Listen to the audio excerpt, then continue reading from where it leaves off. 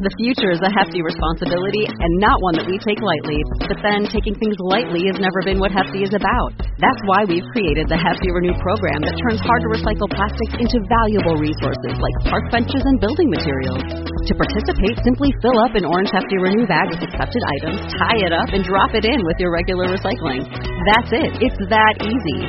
It's time to rethink recycling with Renew. Particular valued resources may vary by geography. More info available at heftyrenew.com.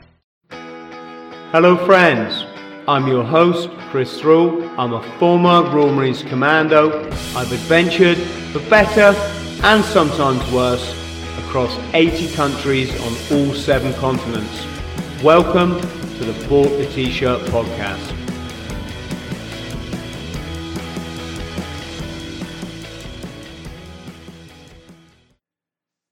Hello friends, and welcome to a joint Bought the T-Shirt podcast today. I'm absolutely delighted to be talking to one of my Royal Marines brothers. This particular gentleman is across the pond in America, and I'm sure he's going to tell us more about that. Luke, how are you, brother? I'm good, mate. How are you? Yeah, I seem to be getting better every day, if that makes sense. It does make sense, and I'm slowly getting better every day after recovering from the lack of sleep of having a child. So yeah. So how's fatherhood? Because that is amazing. It's a roller coaster, isn't it? Like, I mean, you have days where you don't know if you can do it. You doubt yourself, like anything. You doubt yourself real bad, and then some days you it's bliss and it's the best thing in the world. So it's swings and roundabouts. It's your first baby, right? Correct. You and your partner's first child. Yeah. Now, the thing that got me when we had I wasn't going to have kids, right? I really wasn't bothered. I've lived kind of a bachelor lifestyle all my life, which had its pros and its cons. But when we had our little boy, the thing that got me is, why did people who'd already had children not tell me how brilliant this was? Right? You go to parties with your mates and they've got maybe 2 or 3 kids or something, and you always just chat like blokey stuff, or, what are you doing this week? Oh, blah, blah, blah, blah, blah. No one ever actually said, Chris, I've got a baby. It's fucking amazing, dude. Yeah, it really is. No one ever said to me that. It's interesting. Yeah, it's definitely a slap in the face of emotions and like happiness and just like every bit of emotion in one big stirring pot. That's what it is. Yeah. Like he does new things every single day that just fill me with like pride and happiness. Yesterday he just turned around. He doesn't speak properly yet, but he just turned around and went, "What?" And I was just happy. That was it. This is the happiest thing I'd seen all day. Just made my day. I tell you what, I think we better change subject, because I could talk about the funny things that our little Harry did when he's a baby. I mean, I used to say when he was like 1.5, maybe 2, when he just learned to speak, I used to say, "Where's your mum?" And he'd go, "Pub." my Jenny, she's like the last person to be going down the pub, right? So it's quite funny. That's awesome. Luke,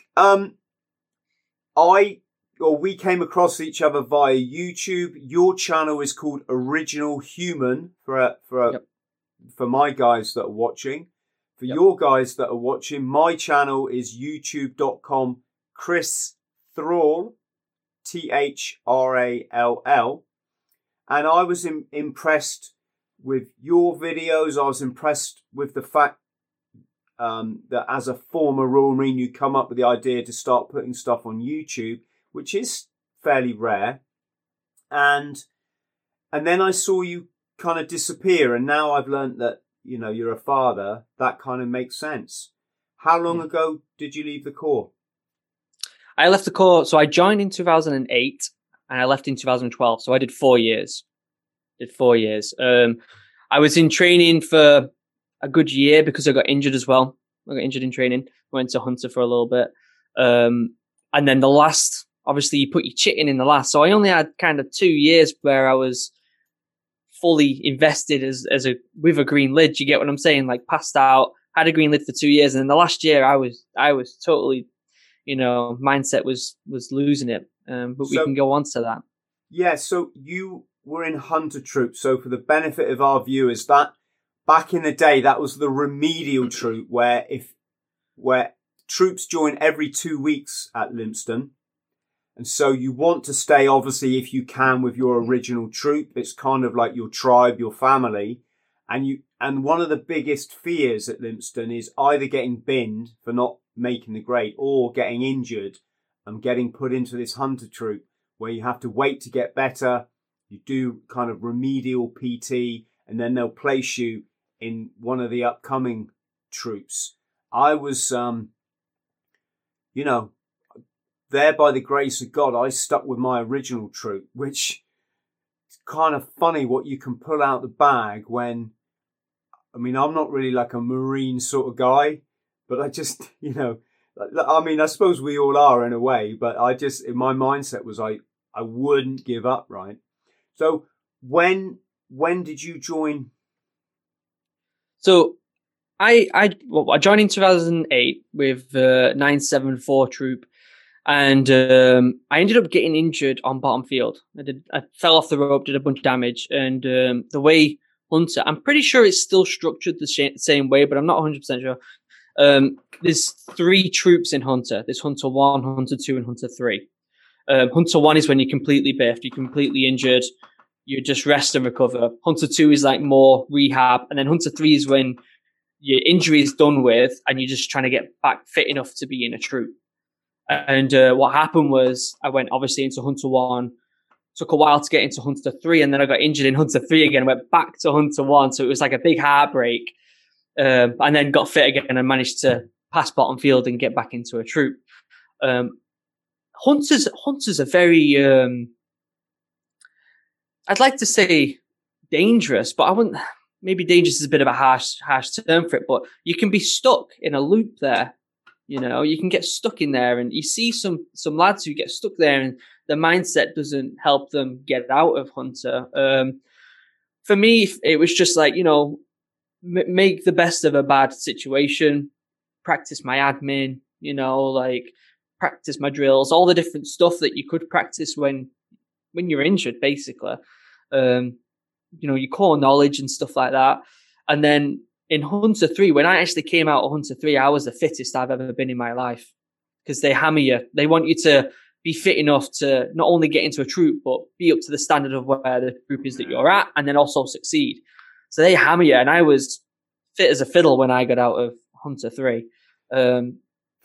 Three things I'll say there. One, it's interesting. You joined 20 years after me. So I was at 88, 98, 2008. And yeah, I bet our experiences are so similar. The other thing is your troop was 974, did you say? I joined with 974, yeah. So I was 558. So that's how many troops have gone by since I was in. The interesting thing about Hunter Troop or whatever the equivalent is now is it's not just the training you've got to get through, it's the mindset of, the trauma basically of getting put back and then being in this, you're lonely, you're going to be isolated, a bit lonely at first, you're worried, you're scared. I can understand how people could almost hide out in that troop and not want to go back in the mainstream. And it's funny you should say that, but I had a message this week from a dear man who was worried about his brother, who's in exactly the situation that we just described. And he's got to go back and do his final exercise again. But because he's failed it, he's full of like, whoa. And I just wish, I almost wish like Hunter Troop was local to me and I could go there and speak to the guys and give them a pep talk and tell them how to, how to smash it. They can always join my Patreon group. I run this Patreon team. I'm going to mention this because that's fine. It's growing into a really special thing, and for just £2 a month, I do all free life coaching, and I want to get people to a position where they're happy with their life and they're smashing their goals, and that nothing is a problem, and that they're basically happy because it's such a lovely place to be completely content with life and not want for everything like everybody seems to. Not everybody, but so many people just seem so unhappy, and so yeah. If you're watching, anyone in Hunter Troop, whatever it's called now, Patreon, come and join me. Yeah, and anyone, if someone is watching who is in Hunter or knows someone that's in Hunter, it's very easy to get into that cycle, but you can get out, and you can get out of Hunter better than you was when you went in by a long shot. I was honestly so much more fit when I got out. My admin was better. I was just an all round way better soldier when I came out of Hunter. So you can use it to your advantage tremendously. Yeah. And it's really important, not just in the Marines, but in life. You have to turn every negative into a positive, and you have to use only positive language. I mean, just the other day, Luke, I was, well, not just the other day. I mean, this is all the time. I listen to the language people use, and it's so negative. It's so defeatist. And most often, it's based on what other people say or do or think. And it's like, live your life. You get, as I always say, you get one life. You've got to smash it. So anyone listening to Hunter Troop is, focus. Look to the future. Imagine that day when you put your green lid on and you're out of those gates and you got the whole rest of your life ahead of you. And it's, I think we've both got kind of a different idea of the military in our, can we say, our old age. But that doesn't take away from the fact it's a real special boys' club, isn't it? It is. To get that it's special, but it's such a special club to the fact that, like, even closer to the end of my time in the Marines, I wasn't enjoying myself and I was severely depressed. By the time I left and I meet other lads with green lids outside of the Corps or whatever, you instantly bond. Like, you have that connection that a lot of other people don't understand, and you know exactly what you've both been through. And I think that creates such a special bond. And that bonds like that are really lacking in society today. Oh. And I think that's why, suicide rates are so high, depression rates are so high, because there isn't a bond between people anymore, like there should be. And even though, you went through some hard times after the Corps, and I went through some hard times, we can still connect. We can still connect and still create that bond, Yeah, I mean, I could do a whole podcast in itself talking about how society's purposely been destroyed. People have been, their minds have been destroyed. They've been isolated in what you can call the home cocoon by technology, where you just sit in doing this, thinking that this is being sociable. You lose your bonds with other people. You lose the ability to just say hello to people. I use this example a lot, but every morning I go to the gym and it gets tiring. The same people trying to scurry past me with their head down, and yet they know that I'm going to say hello to you. I'm sorry. It's just, we've got to keep, we've got to keep some things alive, right? But at what point do people get so damaged that they can't just look another human being in the eye and talk? And, well, yeah, I guess I guess with the advent of the television, that was kind of the demise of proper social lives. Yeah, I think social media doesn't help, but I think it's going full circle. I think the younger generation, so the generation below mine, I think they're starting to realize the impacts of social media. People are dropping off Facebook like crazy. I've dropped off Facebook. I'm not dealing with that anymore. And you know what? When I first, before I got my job as a programmer, I was working in a restaurant, and big table of about 12 kids came in. There must have been about 16, 17. Bearing in mind, in the US, you're in school until you're 18 here, so they're still high schoolers. They all come and they all sit down. I give them time, get a drink and stuff like that. And I walk over and they've put all the phones in one pile in the corner of the table. And they've left them there so that no one uses the phone, that they're all held accountable. And for me, that was like, it was super refreshing. Like, do you know what I mean? Like, you go in, you see these young people who, for the most part, they are usually on the phone, but they have put their phones aside and thought, you know what, we're going to actually interact. And I think we gave them all free dessert because of it. It was really inspiring to see young people do that. It is. I'm inspired by these people that go back to the old flip phones, or the old Nokias. And I genuinely think if I didn't run a business, i.e. christhrall.com, I would do that, because the only reason I have can't even lift it up, but the only reason I have a smartphone is as an author and a talker and a YouTuber and all the other things that I try and do. It's just an essential piece of equipment, right? But putting my career to one side, can't think what I just wouldn't be that presumptuous to think anybody I know could really give a damn about me posting a picture of going to the gym in the morning.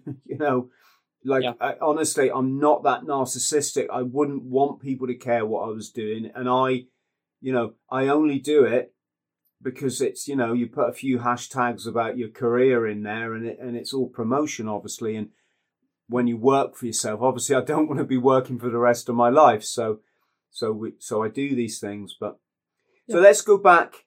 Let's peel back to the beginning, because I'd be fascinated to hear how the Marines went. If I use the expression, how it went sour for you, which it really did for me at the end. But did you come from a Marine family or a military family? Because I really didn't.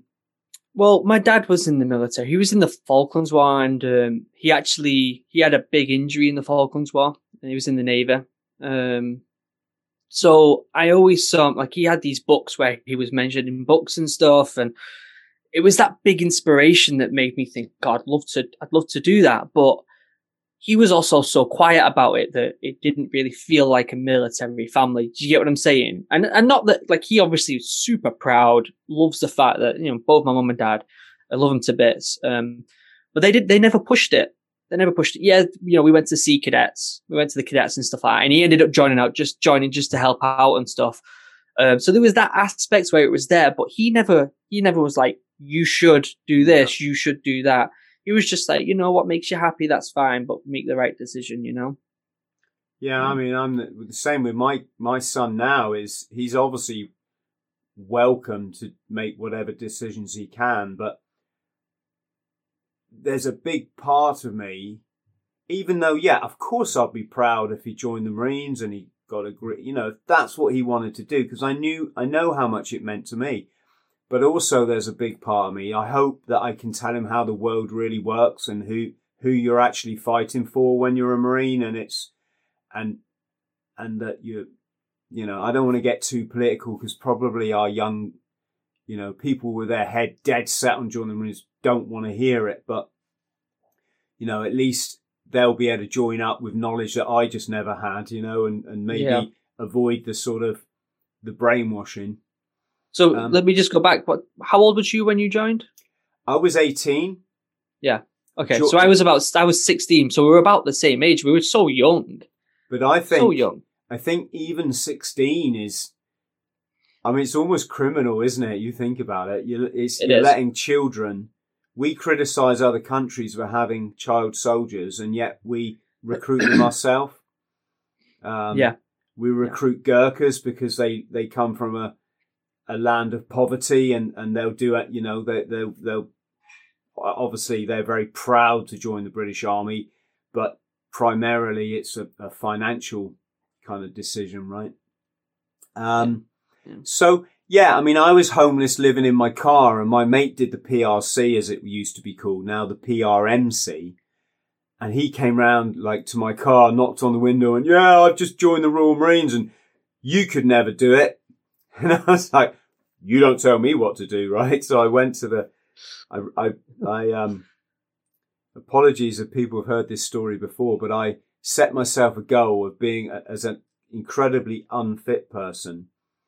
I was smoking and, drinking and all the rest of it. So I set myself a goal of running 1.5 miles. And if I could run this 1.5 miles, it might even have been 1 mile. And it was around a big rock. We call it where I used to live. There's a big landmark called the Rock. It's this huge, like a meteorite that's crashed out the sky. And it was a mile away from half a mile from my house.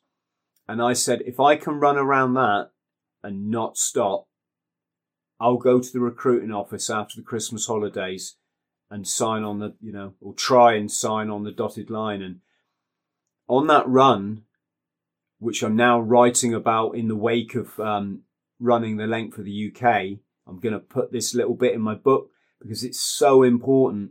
When I was on that run, I had the choice.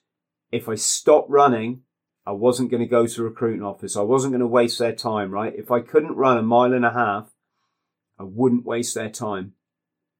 And I was dying on that 1.5 miles. I was just absolutely dying, Luke, and everything in my body and my mind was saying, stop, just stop, walk, you can walk. You haven't got to prove anything to anyone. You're not going to die if you start walking. But in my mind, I could see the vision of the future, and I didn't want to let it go.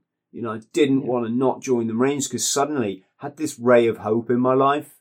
I had this, a career that I'm going to get paid more money than all my friends get. I'm going to leave home when most of my friends still live in their bedrooms. I'm going to join the most, elite fighting force or basic infantry force in the world. And, funny that actually, I've seen people make comments saying, oh, all forces think they're the best. It's like, no, the Royal Marines don't think they're the best. They do the toughest basic training in the world. They know they're the best, right? Yeah. Just thought I'd put that in there. But, but yeah, it's interesting. It's interesting. How was it for you? Did you know anyone that had joined up, or was it just? It was a similar experience. So I was in the Sea Cadets, which have an attachment of like the Marine Cadets. So there was like people joining here and there. But I was always the chubby kid. My older brother, 2 years older than me, he was the fit one. He was the one that everyone thought was going to go into the military. And I was the one that they thought was not going to do anything. And I had funny you said about the running without stopping. Similar thing happened to me where when I started telling people I wanted to join the military, they were like, yeah, sure. And then when I started telling people I want to join the Marines, then it was like, yeah, sure. Yeah, I'm sure you're going to join the Marines. And we have a lake near our house where I grew up called Hollingworth Lake. And I think it's like 2 miles all the way around or something similar. And basically my goal, my friends who doubted me came with me, and my goal was, I'm just going to run around the lake without stopping. Even if my jog is so slow, it's basically a walk. I'm going to do it without stopping. That's my first goal before I joined. Bearing in mind, I was like 15 at this point, still in school. Plenty of time to get fit, And my mates came along and they're like, oh, I want to see him run. I want to see if he can do this, And they would do the thing where they would sprint past me as fast as they can, and you'd see them walking, and slowly but surely I'd catch them up. And I made it the whole way around. And I think that pride of being like, people are telling me I can't do stuff, but I can, made me want to do it even more. I had when you pick your classes near the end of school, you pick like what kind of route you kind of want to go down, which is weird because you're so young, you don't really know what you want to do anyway. But I digress. So you pick these classes, and I picked a bunch of IT classes, and I had this teacher, this old lady, who she just didn't like me. She just did not like me. And when I said to her, I'm not bothered about school anymore because I'm going to join the Royal Marines, she was like, no, you're not going to join the Royal Marines. And about a couple of days after I told her, they had the Royal Marine display team come to our school. And I was actually sick that day, and I didn't go in, and I didn't know they were going to be there. So I was heartbroken. And when I went in the next day, people were like, "You're not going to be able to do that." Like this teacher was like, "Yeah, you're definitely not going to be able to join." And I know when I got my green lid, I was on the front page of my local newspaper. And I know she reads that newspaper every morning. So I had the most, I've told this story on my YouTube channel before. So I have the little bit of a last laugh, even though it's a bit childish there. Well, do you know what I mean? This is the thing that I find crazy. And I get better at this all the time. I'm definitely better in my old age, but I think our listeners know what I mean, is when you're young, you're so driven by your ego or your lack of ego, your lack of not self-confidence, and it's so funny that when you make decisions out of ego, they're always for the wrong reasons, right? Whereas now I'm much more relaxed. I couldn't really give a shit about anything or what anyone thinks or says or does. Just live my life. I don't get cross. But I mean, when you're a young Marine, if you're in a bar and you heard someone over there bad mouthing the Marines, you just go over and frickin' punch them, or not every single Marine, but a good percentage of us would. I mean, I'm not kind of. I was like somewhere on that scale, depending on how drunk I was how many fights I'd get in downtown. But you're an egomaniac as a Marine, aren't you? Yeah. I was in the sauna the other day, and one of the there was a lad in there, and it was all wah, wah, wah, wah, wah. And immediately, it's like, dude, are you a Marine? And he's like, yeah. Oh, what it is, we're doing this, and da-da-da-da. And it was, I don't know if I'm putting this into words correctly, but it was all like, wow, just this massive ego blown over you, and it's all about me, and it's all about what we're doing in the Marines, and it just made me think, my God, it's kind of like not everything, dude, but yeah. Yeah. So how did you decide you're going to leave the Royal Marines? What was your decision on leaving? What set the wheels in motion, Luke, was it's like everything in life, it's a combination of a few factors. First of all, my very first posting, I asked for 4-2 Commando, so my first draft, and I did so. It was quite convenient. It was in the southwest, which is where I grew. I spent a lot of time growing up, but also we were going straight out to Northern Ireland, to the Northern Ireland conflict, and I thought, if I'm going to be in the Marines, I want to see active service. So let's go and get that done first of all. So I saw active service, saw, quite a reasonable amount of it. I mean, I think anyone that is in a conflict that gets to cock their weapon is probably seeing more conflict than 99.99999% of service personnel that have ever lived, right? So that was a, kind of experience under the belt. I then did Arctic warfare training up in Norway that as you know, we do. And then I was very fortunate to get on a ship. So I was on HMS Invincible, the aircraft carrier, for over a year. I mean, we literally sailed to Barbados. I mean, obviously we literally sailed, but it's almost like a dream. It was a dream. It was like being in a dream. We're sailing to Barbados. When we stepped ashore in Barbados, it was, I don't think there's words that can describe that amazing experience of being in a part of the world you've never been before. It's so tropical. It's so sunny. It's so warm.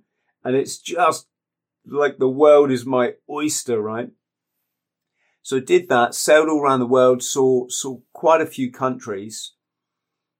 And then I did 4 years of guard duty at Stonehouse Barracks in Plymouth, and I bought a house in Plymouth. And what started to happen is I was not only in a very boring draft anyway. I mean, guard duty is something all Marines try and avoid wherever possible. It's 24 hours of sleep deprivation, basically. Even watching TV wasn't fun, was it? You know, you'd put a film on and you just knew you had to go and stand on that gate or go on patrol, and it just wasn't fun. You're drinking this tea and coffee that just tastes slightly weird. And so I had, you know, I did my last 3 or 4 years doing that. But what started to happen is I would hear other Marines say, don't go outside, there's nothing out there. As in, don't go to Civilian Street. Don't leave the military because there's no jobs for ex-Marines. You know, there's nothing. This is the best experience you can have. And that was alarming to me. I thought, I can't live my life in one job just because I'm scared to go and try something else. So that started to tell me that possibly these people were a bit brainwashed, you know? Yeah. Because there is a lot of stuff outside. I mean, you know, people get sick of me saying it, but I've been all around the planet several times now. I've done weird and wonderful jobs and had some amazing experiences that I just wouldn't have had I stayed in the Corps for 22 years. Yeah. So that started to alarm me.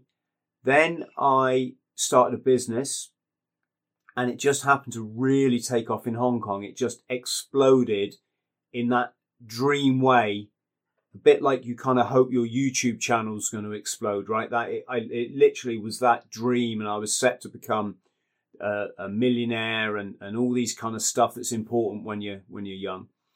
And then I was just fixed then. I knew what I wanted to do. I want to get out the Marines as soon as I can. And on that last sort of 2 years when people knew I was leaving,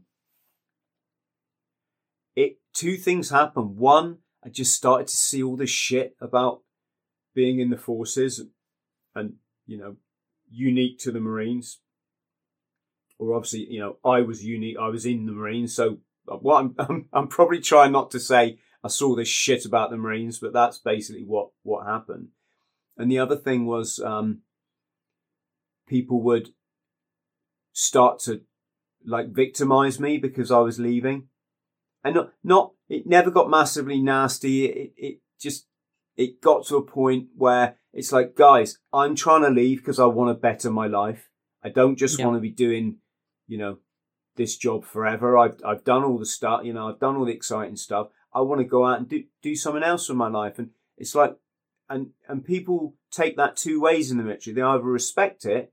Even the RSM really respected me that I was leaving. He said, I would have left like 10 years ago, Chris, if I had some, you know, or Marine Corporal Thrall as I was then. He said, I would have left 10 years ago. I just don't know what I would have, you know, what I would have done. Yep. And I got quite bitter at times in that 2 years, especially when, say, I was doing business meetings and speaking at conferences to up to like 2,000 people at a time, maybe 1,500 people at a time. And I'd have like this conference on Monday, which was my day off. And then on the Friday, someone would go, right, Phil, you're doing guard on Monday. I'm like, no, dude, I can't. I've got 1,500 people waiting for me. Yeah, well, that's your fucking business shit. You're on the fucking gate, you know? And it was just like, oh, you fucking wanker, you know? Yeah. You fucking narrow-minded, thick-brained fucking wanker. And that's, excuse my French, but that is how I felt, you know? And it didn't it didn't, you know, the Marines wasn't ingratiated to you. So it was that, and, you know, horses for courses. I'd never slag off the Marines, but I will talk about, you know, my experience while I was in there, right? Yeah. Now how was it for you then, Lee? Yeah, so I would say it was kind of similar in a way and a lot different. And I think a big part of it was my age. So I ended up going to a unit. I picked 4-5 and went to the 4-5, and I was happy with that. Went up there, had a great time. And then I got pinged. You've got a northern accent, so do you want to tell our listeners where you live? I'm actually from Manchester. Manchester. England. And so Manchester, for people who are listening, is kind of in the north of the UK, or certainly the north of England, but it's, for argument's sake, it's just past Midway when you go north. 4-5 is in Scotland, so that's way in the north of the UK. And it's well known, 4-5 Commando, for being a sort of rugged unit that go and do Arctic warfare training, like my unit 4-2 did, which is in the south. They wear their berets in a different way in 4-5 Commando. It's just an issue of pride for them. You can only wear your beret that way if you've been in that unit, and that's quite respected. Yeah. And sorry. Yeah, so I went to 4-5 Commando. That was the pick that I had. Sorry, my headphones messing up a bit there. I went to 4-5 Commando, and it was good because it was my first choice. You know, that's what I wanted to do. And I went up there, and my first year or so, I was having a really good time. But there was a few, I don't think I noticed them at the time, but now when I look back at my mental state, there was a few little red flags going on. So first and foremost, when I went home, I wasn't bonding with my friends that I grew up with anymore. And bearing in mind, I'm still a teenager, so I wasn't really bonding as well as I'd like to do, like I would have wanted with my old friends, because I had that disconnect of what I've been through, and they're still going to college and university and stuff like that. So there was a lot of distance. So when I went home, I didn't really feel like I used to. And then when you join a commando unit, you get, you have that kind of induction phase, but you're welcomed, and they kind of take you under their arm a little bit. So for the first year, I was having a grand time. I was living the dream, the best thing in the world. I had a green beret, it's that feeling that you have where you're on top of the world, And then I got pinged for BCR, which is Battle Casualty Replacement, for 40 Commando down south. So I went down there. I was there for about 2 months, and I didn't get sent out. So I was just sat around waiting. Am I going to go out? Nope. Am I going to go out? Nope. Where were they serving? Were they in the Middle East? They were in Afghan. It was Herrick 12, I'm pretty sure. And I didn't get pinged, so I was kind of just gutted, and things just that, because I was very alone down there. There was only a handful of us, and near the end, it was very few of us left. So we were doing nothing all day. There was no one there to give us things to do. We were just sat around all day. And after that, I think it's important for our younger listeners that are thinking about joining the Marines. I've mentioned this before to these guys. There's a massive amount of just sitting around, literally almost just staring at the floor. It's not kind of your time, so it's not like you can go and disappear and run an internet business or read you could probably read a book, but you're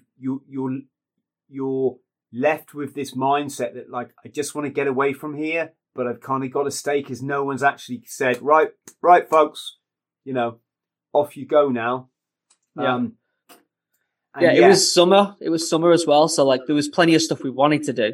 We wanted to go out and do things. I wanted to drive back up home and spend time with my family, but I was sat around, and I think this is the first kind of little turning point of my mental health going a little bit sour. And after that, I got sent back up to 4-5. I ended up joining a different company, and this is when it started to go a little bit downhill for me. I joined a troop. Now, I don't know the logistics of other people's perspective of people joining, their company and stuff, and I can only go off what my experience was. But I ended up being put in basically the same bed as someone that the corporal of that troop didn't like, and he was also called Luke, which really kind of, I don't know what it was, but this corporal, he had done an ungodly amount of tours. He definitely had a troubled state of mind, and you know the type. It's hard to explain to people on YouTube what this is like. Is this the guy you're in the room with, or this is the guy that's in my section? Yeah, he's a corporal. He's a corporal in my troop. Was he kind of like thuggish or very, very thuggish, very like mafia with his own people type. If you're not one of us, you know. And he was a sergeant, got demoted, and he had a lot of things going on. And I'm not saying he's a bad person, because he's only projecting what he's received. Do you get what I'm saying? Yeah. Like he had a lot of trauma in going on tour. So I didn't know that at the time. Obviously, looking back now as I reflect on it, that's what I think. So he had a lot of things going on, and he wanted to direct that. And I don't know what it was, but he just didn't like me from the get-go. There was no explanation of what it was whatsoever. He just didn't like me.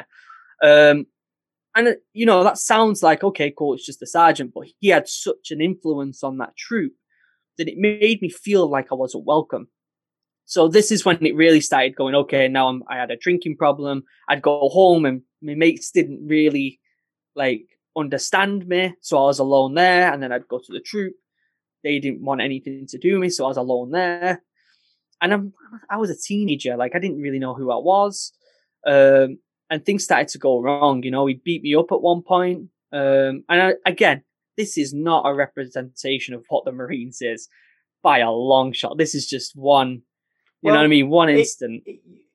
It's interesting you say, and I'm sorry I keep interrupting. It's just, I just kind of want to validate what you're saying for people listening, because I had such a similar experience. And yes, I will always say Marines are, generally speaking, really nice guys, okay? Hopefully going to be nice girls as well, but I only knew guys, obviously. Here's the thing, though. I found a lot of them were quite cowardly in as far as they were nice guys, but these domineering people, like you've just mentioned, would have such an effect on them that they would stand back and watch you getting shit without kind of going, actually, Chris doesn't fucking deserve that, mate. Leave the guy alone. You know, that I found that happened. But it's also, again, important to understand the Marines can be an incredibly violent arena. I mean, seriously, some of the stuff you're hearing, you might think, why didn't you just go and see your sergeant major or a sergeant and complain? It doesn't work like that. No. If you have an issue with someone, it goes two ways. First, you judge how hard they are, i.e. whether you're going to fight them. And then you either fight them or you just have to bite the bullet and step back, because basically they're harder than you. And it's not the being harder than you that you're worried about. It's the fact that they really could hurt you badly. And to give you an example, I mean, one of my friends, he was always fine to me, you know, got on, we're still in touch now actually. But he was one of the top Manchester football gang hooligans, right? Mm. When he went on his junior command course, so the course you do to become a corporal, one of the guys badmouthed, you know, backtalked him, whatever that word, you know, backchatted him or something like that, you know. So it was just like one thing this guy said. So this guy, the friend, you know, the guy that I knew, waited until the night time when everyone was in their bivvies. He took out his entrenching tool. So your entrenching tool is obviously what you dig a trench with. Can either be a pickaxe or a shovel. This guy had a shovel. He went and found that guy's bivvy, pulled back the flap, and then he just caved his head in with this entrenching tool. And he's like, right, fucking talk to me now. Fucking talk to me, you know, gob off at me now. And he's basically just smashed the hell out of this guy. Yeah. When we were in Norway, we were in the same section, and he was only a lance corporal then. I think, or he might have still been a Marine just like me. And we were skiing along, and our corporal said something so insignificant to him. No, I tell you what it was. our corporal was flapping a bit, so he was panicking. Flapping is Marine speak for panic. He was panicking a bit because he's got the compass out. We're all geared up with our Bergens, our rifles, we got skis on. We're going through snow. Sometimes the snow can be up to here. It's, you know, it's quite something. You've got to keep up with everyone else. And if you're navigating, you're leading the troop, a section or a company, you've got to get that map reading right, or you're going to look a prize idiot, and then everyone's shouting at you. So our corporal, I'm not going to say his name, but he's you know, doing his best. And this lad said something, you know, innocuous to him, like, can we, like, have a smoke break? It was something like that. The corporal just turned around, fucking shut up, like that, because he was stressed, right? Anyway, we carried on for about an hour. And then the corporal turned around and went, right, lads, 5-minute smoke break. Let's just sit on your Bergens. So I took my Bergen off, sat down on it. And then this lad, this Marine I'm telling you about, just walked past me right up to the corporal and just grabbed him. So this is a Marine grabbing a corporal, which that just doesn't happen because you can get charged for that, you know. Like I say, this guy would not take anything from anyone. He just grabbed our corporal and went, now fucking tell me to shut up, like that. And the corporal knew to sort of de-escalate it and not cause, you know, not battle. And he was like, oh, I'm sorry. I was just stressed. Okay. Like, right. Fucking ever tell me, you know, you ever tell me to fuck off again, I'll fucking pan your head in. Like, and sorry for all the language, folks, but it's a very intimidating arena at times, and you've got to pick your battles. But the problem is, the guy that you're telling me about, I know that guy, and I've never met him because there's one in every troop. Yeah. There's one, you know, so there's so many of these type of people in a unit. Yeah. And it was the same for me. My first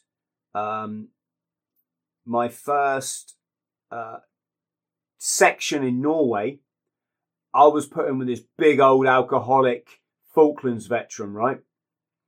I'm not going to give too many details away because I don't believe in doing that without someone's permission, obviously. But cut long story short, he was this aging alcoholic. He used to have to take pills. I used to see him taking pills and he used to go, that'll calm me down. That'll calm me, you know. The doctor says that'll calm me down, right? So he's obviously got some mental disorder. And he made my life a misery, you know. He just took out his alcoholic anger on me because I was the young skin, you know, I was the new lad.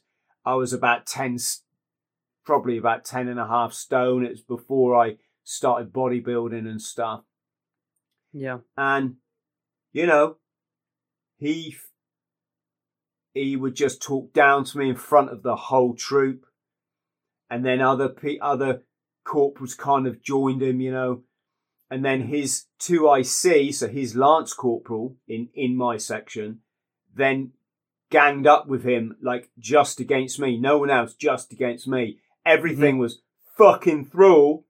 And yet the irony was I was like a far better, you know, as a far better Marine than this lance corporal. My skiing was like shit hot, you know. For a first winter, I came 7th in the first company ski race.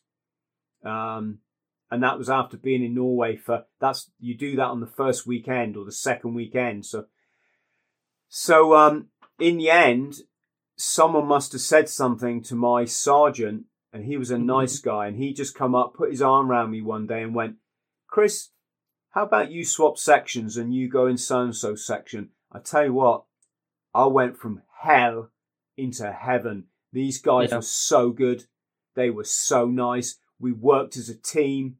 You'd go out on guard duty in, you know, -30, come back to your tent, and they got all your sleeping bag for you, and they got your food on the go for you, and you just chat about life, and it was just amazing. So sorry, I'm talking a lot, folks, but I just wanted to say, it's you know, if you cop something like that during your time in the Marines, some guys do, some guys don't seem to, it really can make your life a fucking misery, you know?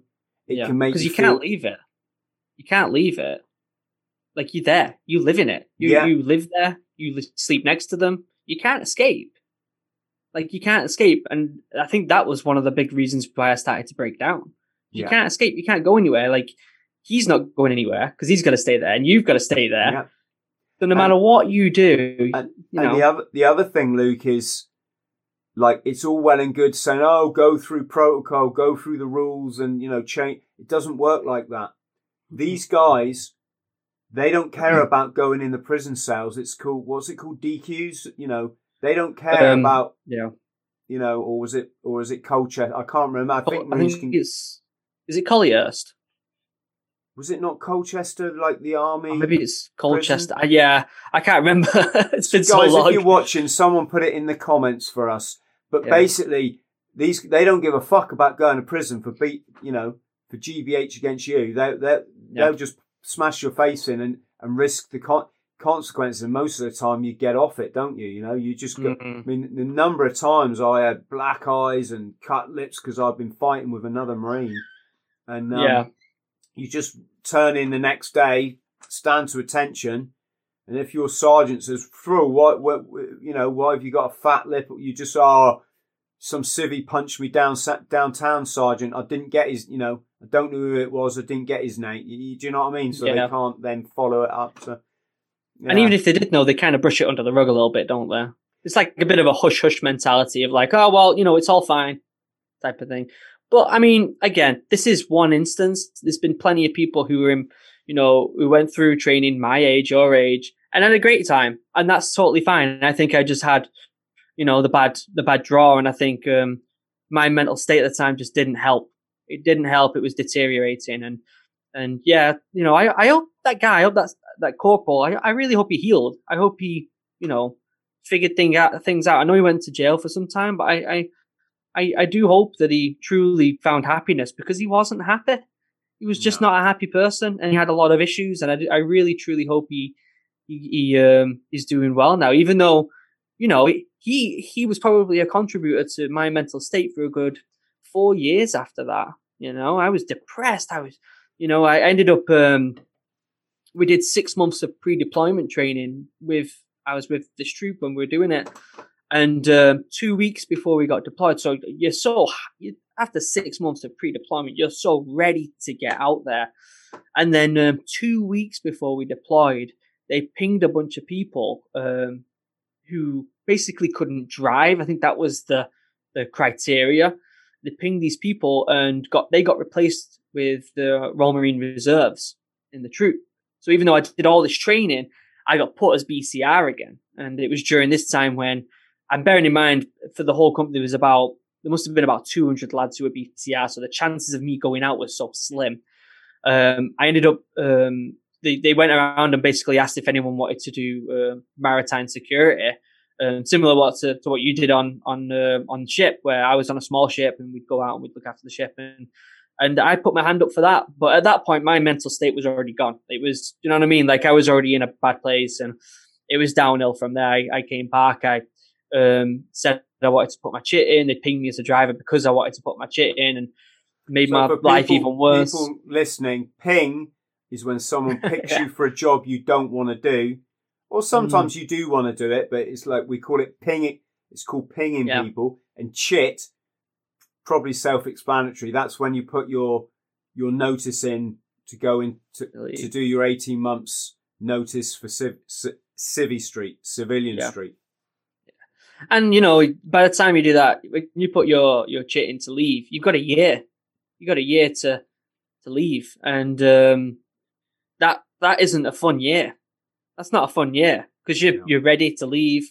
So, it was just it was like a snowball effect with my mental health. And looking back now, I'm very thankful for a lot of things. It made me very understanding of other people's perspectives. I've learned so much about other people and myself.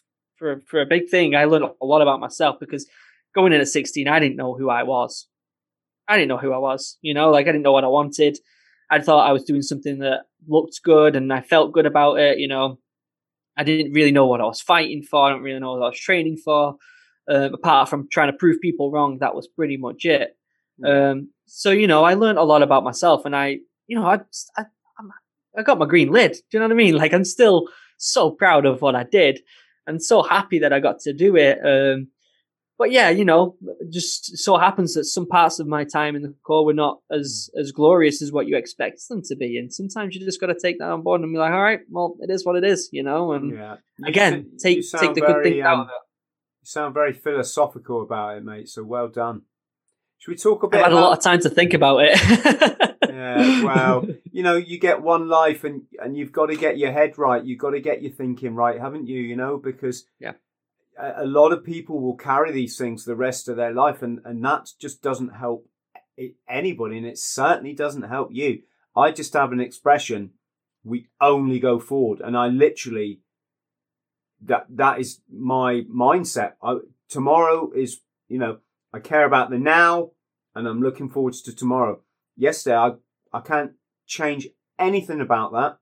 So I don't even think, other than remember the good memories, I don't even think about it, right? But what I thought, Luke, is we should maybe talk a bit about training, because I'm sure a lot of people will be really interested to hear about that. What did you struggle with in training? So I actually just did a really good video on this about what I say is like the hardest part of Royal Marine training, which for me, it's all about perspective, right? Like some people, the hardest part is the first couple of weeks. Sometimes it's final X or the 30 miler. But for me, I got injured on bottom field pass out, and that stuck in my head. So when I had to do that again, it was like the big thing. It was a physically hard test. I mean, it's a hard test to do bottom field pass out, but when you get injured on it and it takes so long to recover, I think that is kind of like the big hurdle of getting over something that injured you is mentally very hard. Bottom field pass out, for people listening. Yep. After I'm just going to come out with weeks here. They're not exact, but after you do initial military fitness for like 8 or 12 weeks, that's all gymnasium stuff, doing da da da da. You do that for the first sort of 4 weeks. Then you start to do your UMC kind of stuff in the gym and your rope climbing. You do that up until about week 12. Then you go down onto the bottom field where all your assault course is. You don't actually start to go on the Tarzan assault, the Tarzan course just yet. Really? But you do fireman's carries, 30-foot rope climbing. You do the assault course, and you do lots of just exercise down there. So it's sit down, stand up, run to the ropes, back to me, sit down, stand up, this kind of thing. Round about that period as well, they'll also find an excuse to beast you out on the mud. So that's the River Exe estuary, and that's secretly everyone really wants to do that because you don't want to go through training and not do a mud run. And for health and safety reasons, they have stopped people doing that over the years. Yeah. And then, so what is it, Luke? After, do you want to explain what the pass out is? Yeah. So so when I did it was at week 23. So you're looking at about 2/3 of the way through training, and you start off. You do your rope climb. 21, 22 pounds of weight in your webbing, rifle on your back, boots, all the gear. You do your full rope climb. So that's what I got injured on. So for me, if I could pass that rope climb, if I could do that rope climb, nothing was going to stop me on the rest of it. Nothing. So you do the full rope climb, then do the assault course, which I wish I could remember every obstacle, but it's quite a decently long assault course. You do a fireman's carry. They usually pair you up with someone roughly about the same size as you. They keep all their gear on. You keep all your gear on, but you pop them on your back 200 meters in 2 minutes, I think it is. And then a full regain over the tank. So a regain is when you climb along a horizontal rope. You dangle down, holding just on with your arms. Then you get back on top of the rope, swing yourself around. Yeah, you all know, like, if you're in, you know the movements. It's like second nature now. And then you climb to the end, and there's a big tank of water underneath in case you fall. Why is, if you can explain, why is that bottom field pass out so nerve-wracking for people? What happens if you fail one of these things? So obviously, if you fail, you can get back trooped and stuff like that. But for the most part, if you fail numerous times, you're just not going to get through training. Yeah. If you fail, they'll kick you out. They'll kick you out. So it's one of those moments you get 2 attempts at it, or we did, I think. If you fail, like you can't get up the rope, or if you can't do the regain, which sometimes the regain, it can just be hit or miss on the day. It's not like you're bad at it. It can just be you're having a bad day.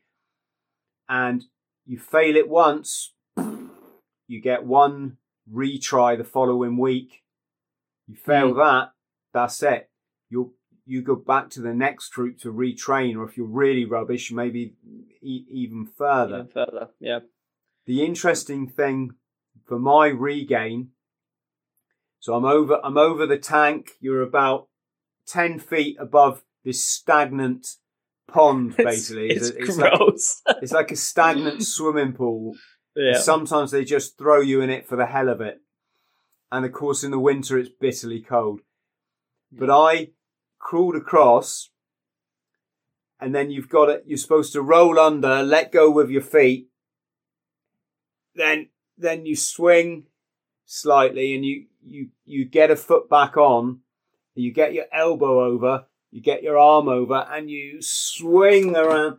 And they say, look up the rope. And that action of looking up the rope gets you back on top of the rope. In all that equipment, you would say from that position, it's impossible, but it's not. But I was so fortunate because I've always been climbing ropes since I was about 5 years old. I'd be on the thing, I'd fall underneath, I'd let go, and then I would just swing down, swing back up, and I'd jump straight back onto the rope. I didn't have to do any of that. I'd just swing down, come back, and just jump literally straight back on top of the rope. When I did my pass out, there was only one nod, so one other recruit that was watching me at the time. The PTIs and the training team, whoever were there, just happened to be, their attention was looking elsewhere. So I did this thing where I swung down and I just jumped back on top of the rope, and this one nod was like, huh? It just, it's very rare. I don't think many, I don't think many people could do it. The other thing that I could do, and I think maybe only 3 of us could do this, was I could climb up the 30-foot ropes in full equipment, just using my hands, my arms. And then I could do it again a second time. Jeez. Yeah. That wasn't my cup of tea. I just always struggled with the rope. And I think a lot of it probably was, you have a couple of bad attempts and mentally you're like, that extra last foot or 2, you're just like, I don't know if I can do it. And you're there and you stood there, they're looking at you, shouting, you're like, you've got a foot, just keep going. You're like, I can't do it, But the big thing for me was I on my first attempt, I got to the top, but I slipped down and fell down and I did a bunch of damage to my ankle.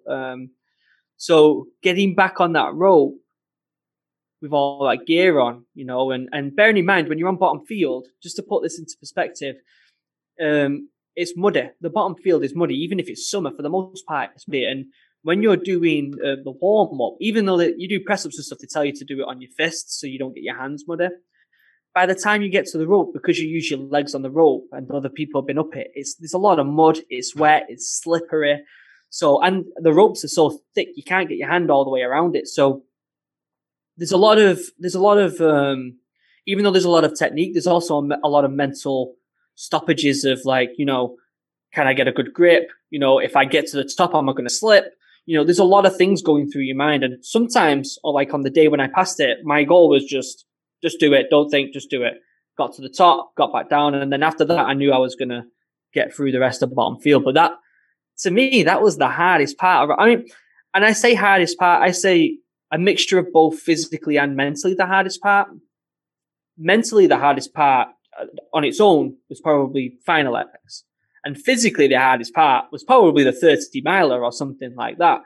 But as a mixture of them both, overall, I think that bottom field for me was the hardest. What about you? What was your hardest? Well, what I thought we could do, we're coming up for about an hour now. So maybe we'll stop on the hour-ish. Yeah. And we can do another one because I'm sure our listeners would love to hear just about the commando tests. Yeah. I couldn't talk now because I'm busting for a piss. No, you're fine. You're fine, mate. You're fine. I could just go. I know. But I think an hour is nice to stop, and then maybe we do another hour because the commando tests in themselves are just legendary. We could talk about the commando tests in the final exercise. Yeah. But the two things, there was only two things I struggled with. Well, no. Speed marching, I struggled with full stop. It was the hardest thing I ever did. Part of the reason for that is when you're 5'8", which I am, you got to and you know, I was like, let's say 10 stone. Really, you know, not a lot. You're still carrying the same weight as someone who's 17 stone, 18 stone, huge, 6'7" giant, who's got a little bit of, you know, their kit on their back looks like a little pack like that big, and their weapon is like a matchstick to them, right? And they're just, they just open their legs, and it's so easy.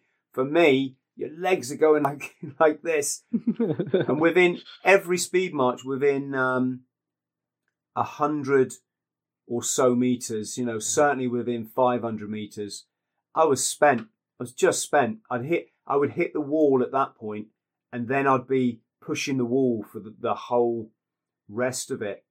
It was, and I'd be praying to get back to camp. You know, that feeling of seeing the gates of the camp and knowing, or getting into the end of Heartbreak Lane, and you see the little guy, the poster in the tree that says only 500 meters to go. It's only pain. Even that was pain, more pain, because that's still 500 meters, and I was dying, you know.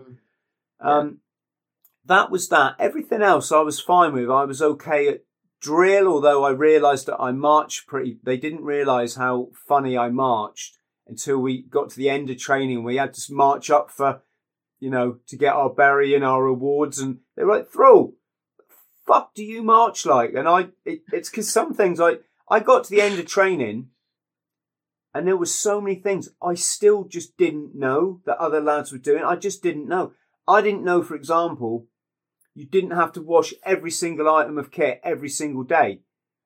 You know, with the exception of like my woolly pulley and my Love It trousers, obviously don't wash them every day.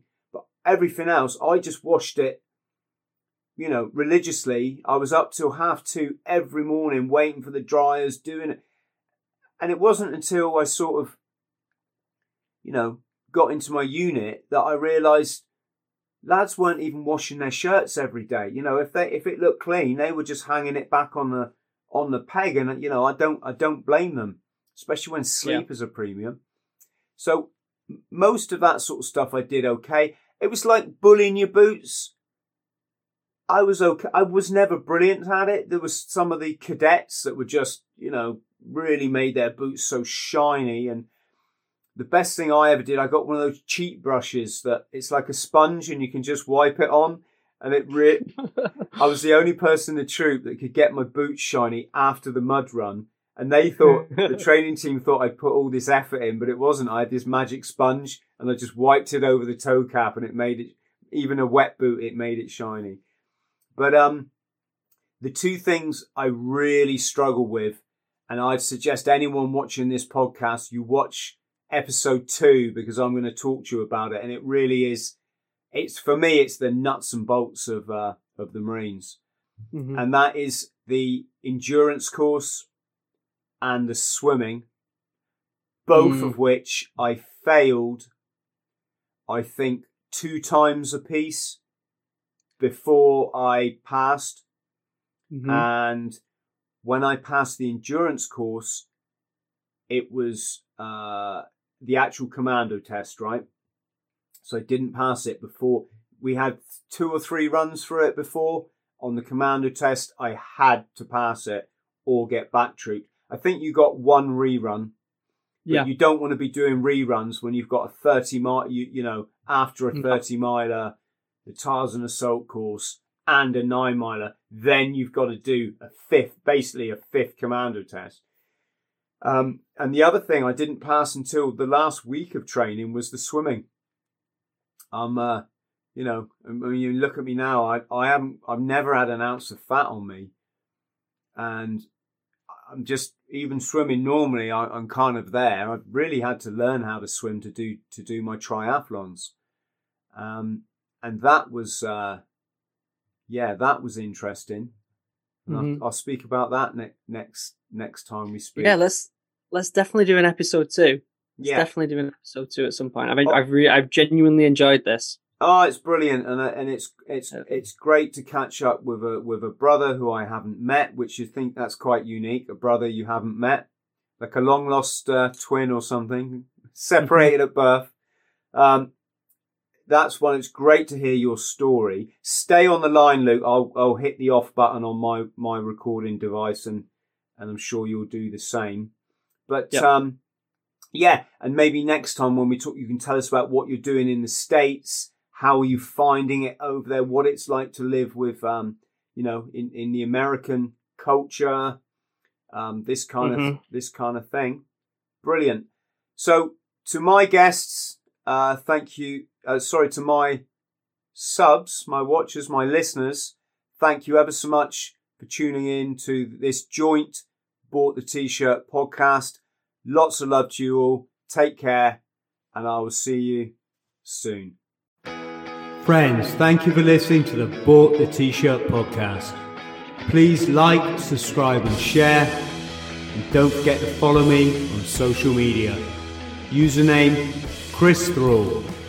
Instagram Chris.Thrall. Thank you.